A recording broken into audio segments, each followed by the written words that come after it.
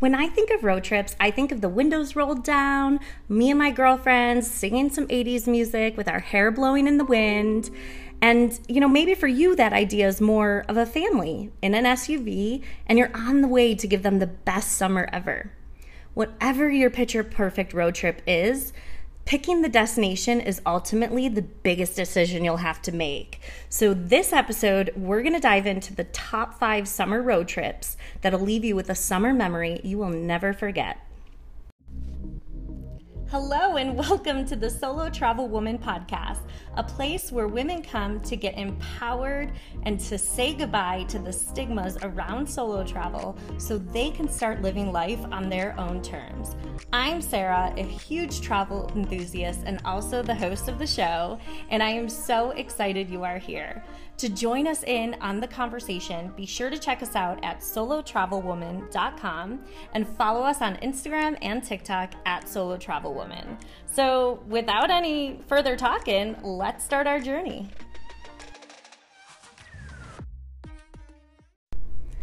Hello, welcome to the episode. I'm so grateful for all of you for tuning in again as we share some really fun and epic road trips that you could take this summer with your family.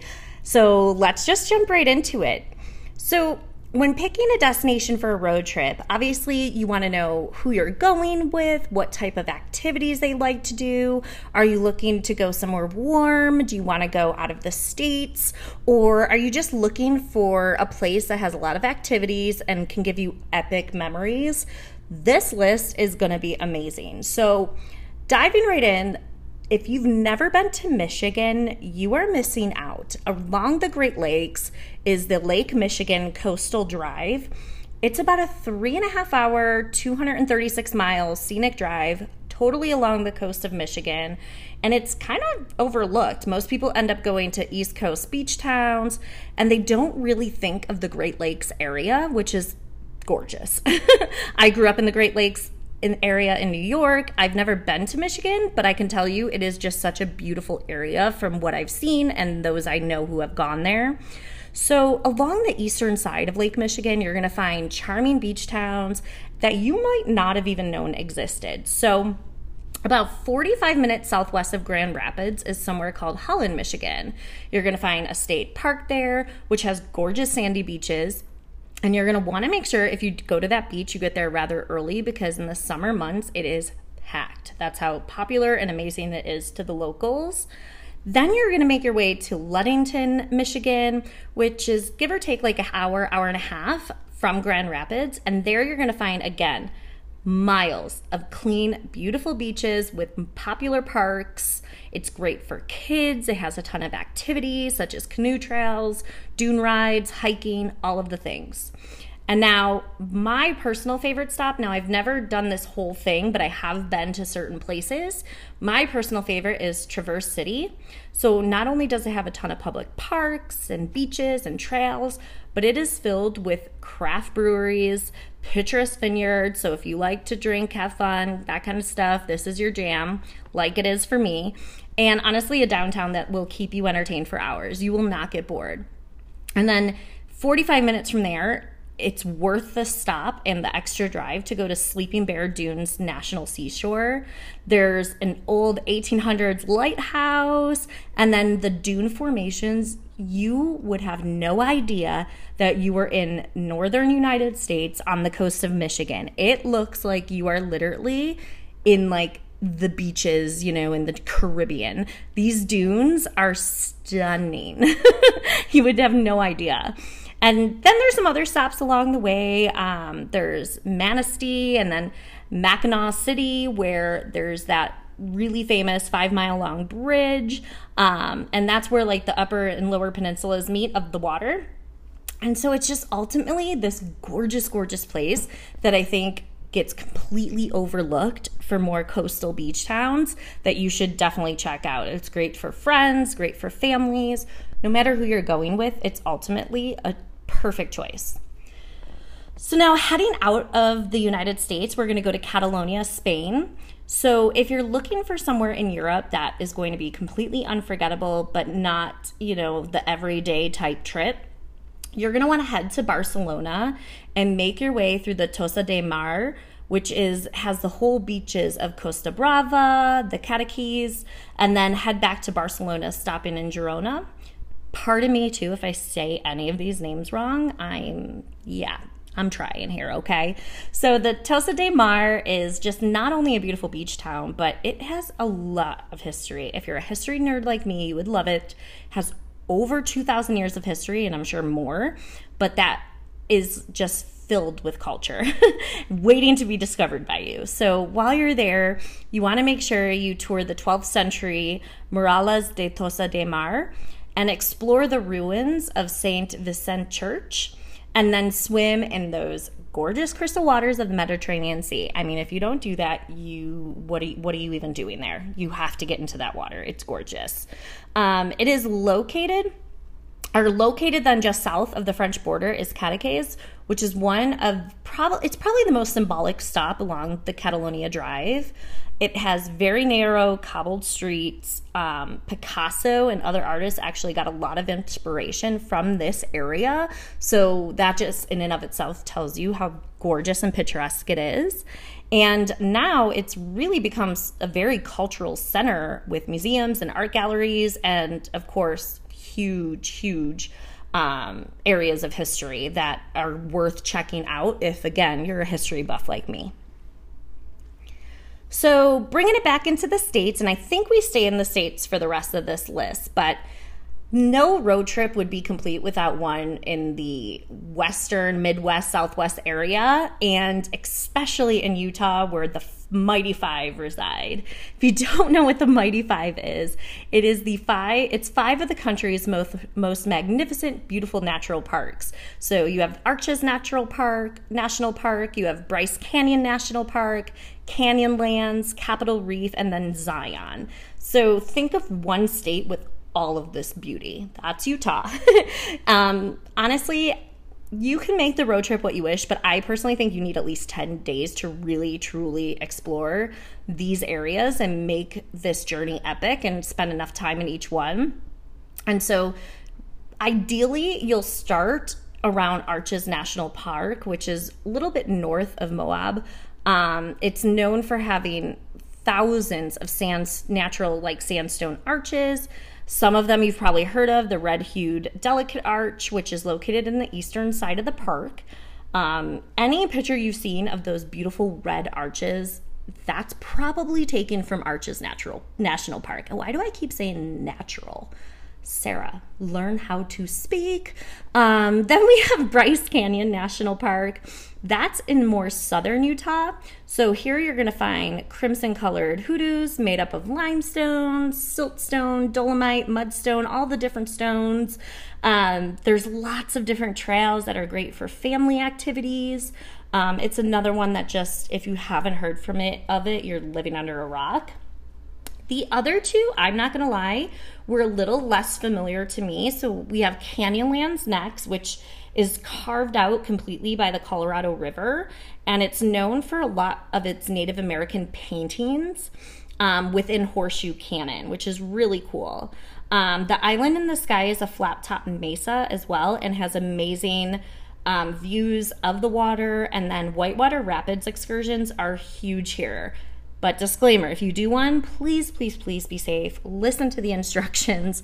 Wear a life jacket. Whitewater rafting is very dangerous, but really exhilarating, and it gets your adrenaline pumping. It's a lot of fun. I've done it. But just if you follow the rules and you pay attention, you'll be good. But if you neglect that, things could happen. The next one is probably the lesser known on this list, which is Capitol Reef National Park. So this one is filled with cliffs and canyons, rock formations, just kind of like everywhere else that you go to. They have a famous one called Chimney Rock Pillar. But while you're there, the cool thing, it's called this wrinkle on the earth. And so it's truly 100-mile wrinkle within the earth. It's a geologic monocline. So it's basically a fold within the earth that looks like a straight up wrinkle on a face. It's really cool, but it's just another thing to show you how wonderful and mysterious our planet is. And so it's just something worth checking out. And then last but not least, with its famous hiking trails and narrows and waterfalls, the first national park ever to be claimed in Utah is Zion National Park. And so this is probably the most popular of all 5. And ultimately, this is where you'll end your trip and just enjoy yourself. And I would say about 2 to 3 days in each area will be perfect. This way you can really take time to explore it, not feel rushed, and not feel like you're just going from one park to another. I don't know about you, but as much as I love solo travel, I also sometimes miss having a friend with me to take in a show or people watch or just kind of venture around town with. Well, I have found the perfect app. It is called Tourlina.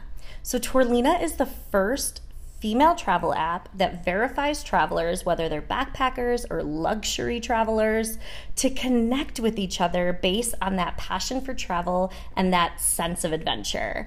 You can connect with women that are local to the destination you're traveling to, or with others before your travel even begins, to see who might be in town and wants to meet up for an evening for part of their trip. Women tend to find more meaningful and long-lasting connections with other women. And you also make such lifelong friendships when you're on your adventure and when you're journeying around the world. And Tourlina really just helps you make that connection in a safe way. So I have a great offer for you. Tourlina has given us 100% off for all of our listeners by using the code Sarah100 at Tourlina.com. And I mean, why would you say no? It's totally free. So use the code Sarah100, and I can't wait to see who you meet on your journey. Welcome back. So let's take a trip on Highway 395. So we're going to skip the Pacific Coast Highway. Everyone's heard of it. It's a beautiful drive, do not get me wrong. However, you're going to want to drive through the Golden State on this lesser known highway, 395. From hot springs to mountain trails, there's honestly something for everyone, and you're not going to have the traffic that you will have if you take the Pacific Coast Highway. But just note, parts of it can be super hot, so make sure that you service your car, have all of the necessary things you need in your vehicle, and take all the precautions needed, because I'm not just saying it gets like 80-degree hot. It gets over 120-degree hot. So just be safe if you do this in the summer. So first you're going to kind of start your adventure in Los Angeles. Obviously you can do from north to south, south to north, whatever you choose, but I find it best to start in LA. And then you're going to head about 2 hours northeast to Red Rock Canyon State Park. So this place is just filled with colorful canyons, hence Red Rock, and petroglyphs, which is awesome. If you don't know what those are kind of like drawings and basically words from back in the day left in rocks and carved into rocks by the Kawasu. Again, apologies if I said that wrong, but by the Kawasu Indians. And Red Rock Canyon State Park has actually been the backdrop to like hundreds of movies. So if you've never been, you've probably seen it somewhere. Also, there's this 1993 dino movie, Where Life Finds a Way, that was filmed there. So comment and let me know if you know what movie I'm talking about. Next time, though, you'll make your way through Death Valley. So this is that area I said that can get super, super hot. You really want to be careful. You want to have enough water, get gas, service your tires, all the things. You are going to want to spend at least a full day here exploring this point of the U.S. It's the lowest point in the U.S. But again, please hydrate. Do not overdo it. But it is a really cool place to check out. If you have an interest in World War II history, then you are 100% going to love Manzanar. This is actually, it has a sad history, but it's still history. And if you want to learn, we learn what not to do from learning from our past. So that's why these sites are still so important, so we can learn what not to do. But it's one of the 10 American concentration camps where more than 10,000 Japanese people were detained between the 1942 and 45 while World War II was happening. So again, not a happy history, but nonetheless, we learn how to grow and move past bad things and not do them again and not repeating them by learning from the past. After stopping there, you're going to want to check out the ancient bristlecone pine forest. There's Convict Lake and then a Hot Creek geological site. before pretty much ending your day in the town of Mammoth Lakes. So Mammoth Lakes was actually formed hundreds of thousands of years ago from volcanic remnants. And the Devil's Postpile is about a 60-foot tall formation of basalt columns that you're going to want to definitely check out. It's really, really cool. It's completely formed from nature, which obviously it's 100,000 years old. Could you imagine what's buried under all that rock? I mean, I just want to go and start digging. But once you're ready to leave there, obviously take some time, spend some time there, explore, hike, all the things. But once you're ready to leave there, you're going to continue north to Yosemite National Park. So obviously you know what that is, I would hope. You will pass the towns of June and Mono Lakes along the way. And then you're going to take Tioga Road through Ellery Lake, Porthole Dome, and then the Tioga Pass into Yosemite National Park. So it's about 60 miles to get to the valley from the entrance. But if you have time, definitely plan to stay at least 2 days in Yosemite. It is stunning. It is gorgeous. There's nowhere on earth like it. We often forget how gorgeous and stunning America is and all the, terrain and landscapes and geological sites we have here. So please take your time to just really enjoy it, get some of that R&R.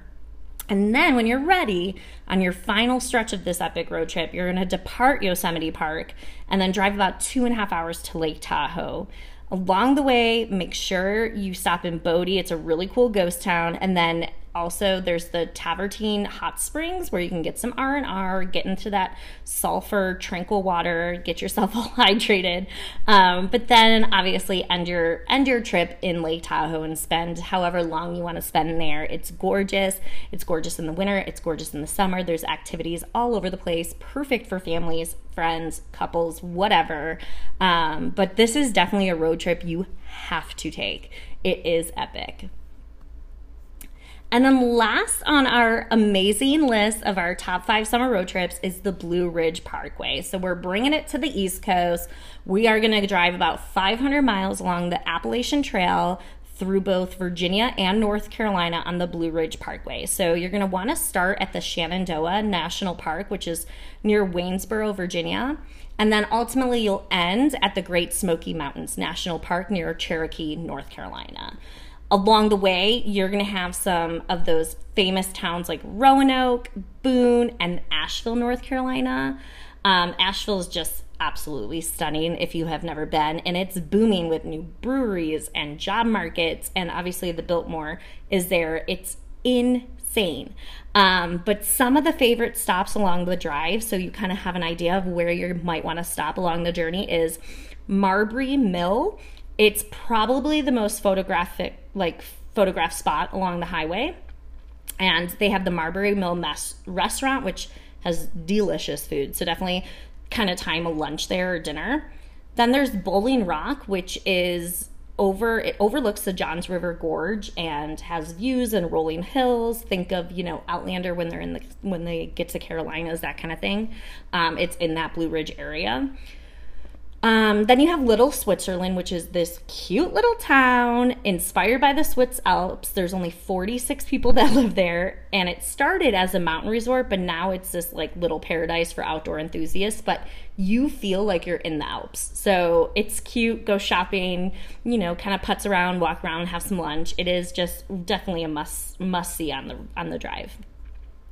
Then with an elevation of just under 7,000 feet, we have Mount Mitchell, which is the tallest mountain east of the Mississippi. So it'll be the tallest mountain that you see along the Appalachian Trail. Growing up in New York, we have the Allegheny Mountains, kind of the part of the Appalachian Mountains, but nothing as high as this, which I know to all you Denver folks and your Pacific Northwesterners, this is nothing, but to the East Coasters, it is. But then there's also the Folk Art Center, which is it's really fun. It has a lot of gorgeous arts and crafts, local people and come in from different regions to sell their items, so you can give back to the local economy. And so it's just something to get a fun souvenir, have the kids, walk around and buy things, whatever. It's just a really cool stop to get out and stretch your legs and give back to the local community. And then lastly, obviously, ending in, we have Asheville and the Biltmore Estate. So this is America's largest home. It's built right in the mountains of Asheville by George Vanderbilt, which I'm sure you've all heard. But this mansion, super mansion, contains more than 11 million bricks and staggers a whopping 175,000 square feet. It has 33 bedrooms, 43 bathrooms, and then its famous 70-foot high banquet hall. Like, I don't know, I would hate to be the housekeeper. Who would want to clean that? I mean, granted, like if you have money to have that kind of house, you probably have like 20 housekeepers, but I would not want to be one of those housekeepers. I wouldn't even want a house that big. I would lose people. I'd be like, where's my kid? Oh, they're in the East Wing 9 miles away from here. Like, it's just crazy. But anywho, I really hope you like this list of the top 5 road trips for this summer. Obviously, there's hundreds of roadways, thousands of roadways that you could take epic road trips on and make them unique and perfect for you, your family, your friends, whatever. But these are just some that I wanted to highlight that I've personally been on. I've known people go on. And I think you'll have an pretty epic time if you choose any one of these. So sound off in the comments below if you end up taking one of these journeys. I would love to hear your story. And if you have any other suggestions on ultimate road trips, let us know. I'd love to share those with the audience and let's learn from each other. So have a great night and I will see you next time. Huge shout out to our sponsors, Tourlina and Anchor. Be sure to visit us over at solotravelwoman.com, and on whatever podcast platform you listen to this episode on, please be sure to leave us a rating and a review and let us know what you want to see on the next episode of the Solo Travel Woman podcast. See you next time. If I told you I did not cry during my first solo travel experience, well, I'd be flat out lying to you. The fact is, solo travel can be extremely hard, it can be overwhelming, and really leave us wondering, what in the hell did I get myself into? But regardless of all those hard moments, and especially the scary ones that sometimes do come up when you are traveling by yourself, I personally would never change, nor do I regret any of my experiences. So today I want to talk to you about the shit they should have told you regarding solo travel and really what are those unspoken truths. Hey, welcome back to the Solo Travel Woman podcast. So happy to have you here. If you are new, hi, how are you? I'm Sarah and I'm the host of the podcast. And I'm so glad you stumbled upon this little community where we empower and inspire each other to travel solo. I would love to know how you found us. So definitely leave a review letting us know because I always like to learn how people stumble upon this show. So it gets me excited. But today I wanted to take time to really talk through basically the shit they should have told you around solo travel. I advocate all the time on how amazing solo travel is, how it enriches your life, it teaches you so much about yourself. But the reality is there's parts of it that are overwhelming and scary and hard. And if you're not prepared and you don't approach those the right way, they can really ruin your trip. I have gone through so many things, but I can honestly tell you, I've never once regretted my experience, and I would never change a thing about traveling solo. It is everything I love about the world and my experiences and who I am as a person is that I'm capable and I'm strong and I'm empowered to do this. And so this episode is not to make you paranoid or turn you away from traveling. It's just really important to be upfront and honest and give you the full view of a solo travel experience and not just, sugarcoat it, give you it in rose-colored glasses. Really share those unspoken truths. So here's the thing. You're going to laugh, you're going to cry, you're going to feel every other emotion in between while you are traveling. I have had missed train stops where I've ended up in areas I had no idea where I was, some safe, some not safe. I have gone and checked into a hotel that I thought was one thing, and then you go and it is not at all like its advertisement. I totally got hotel catfished. And the thing is, something's always going to go wrong, whether it's a big thing or a little thing. There will always be something, and it's truly how you react to the situation that can make or break your experience. So when I took my first ever solo trip, it was to Greece. Also, I ended up going to Turkey. But when I got to the airport, got through customs, all of that, I was faced with a very overwhelming experience. And that was all of the solicitations, men shouting at me to use their cab service. I'm from New York City. Like, I lived there for like 14 years and I was living there during that time. And I truly was like, what the F did I get myself into?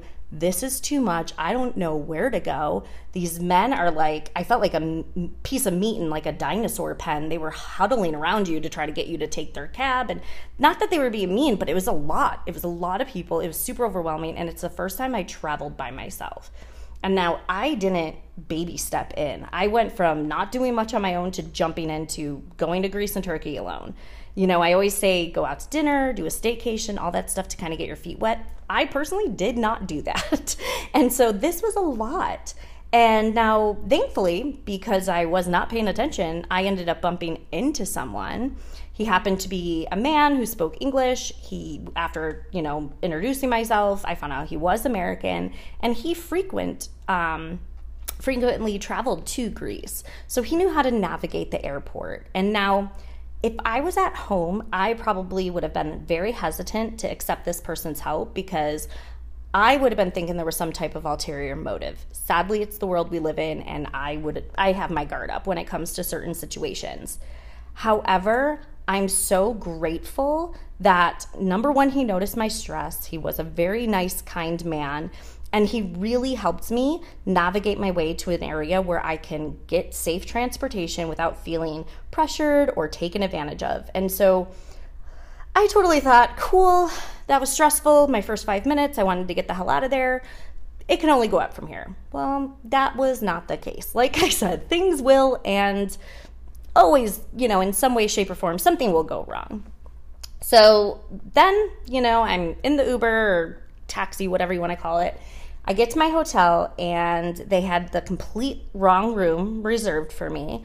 They put me in, now it was a hostel. It was my first time staying at a hostel. They put me in an 8-room instead of the quad, so the 4-person room. I thought, okay, I could deal with 3 other people. 8, that would have been a little bit too much, so I wanted to find myself like a nice happy medium. And so I was like, okay, I wanted a 4-person room.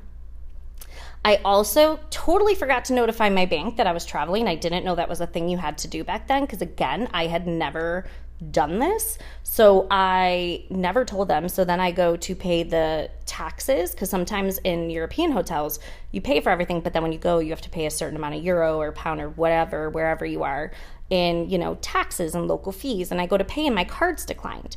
I'm not someone who has a plethora of credit cards. So that was what I was using. It was going to get me points, all this stuff. So I was freaking out like, oh my gosh, do I not have money? Am I going to be able to do this trip? The time difference, I really couldn't call the bank at the time. I didn't know what to do. So thankfully he took cash, gave him some cash. The next morning I called my bank, got it all situated. This was before you can just go on your online portal and change things.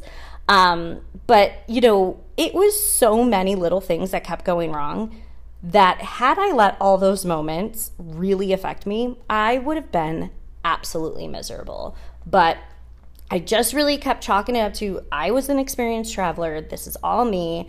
As I get more experience, as I do this more, it's going to become so second nature. Things will, kind of smooth itself out.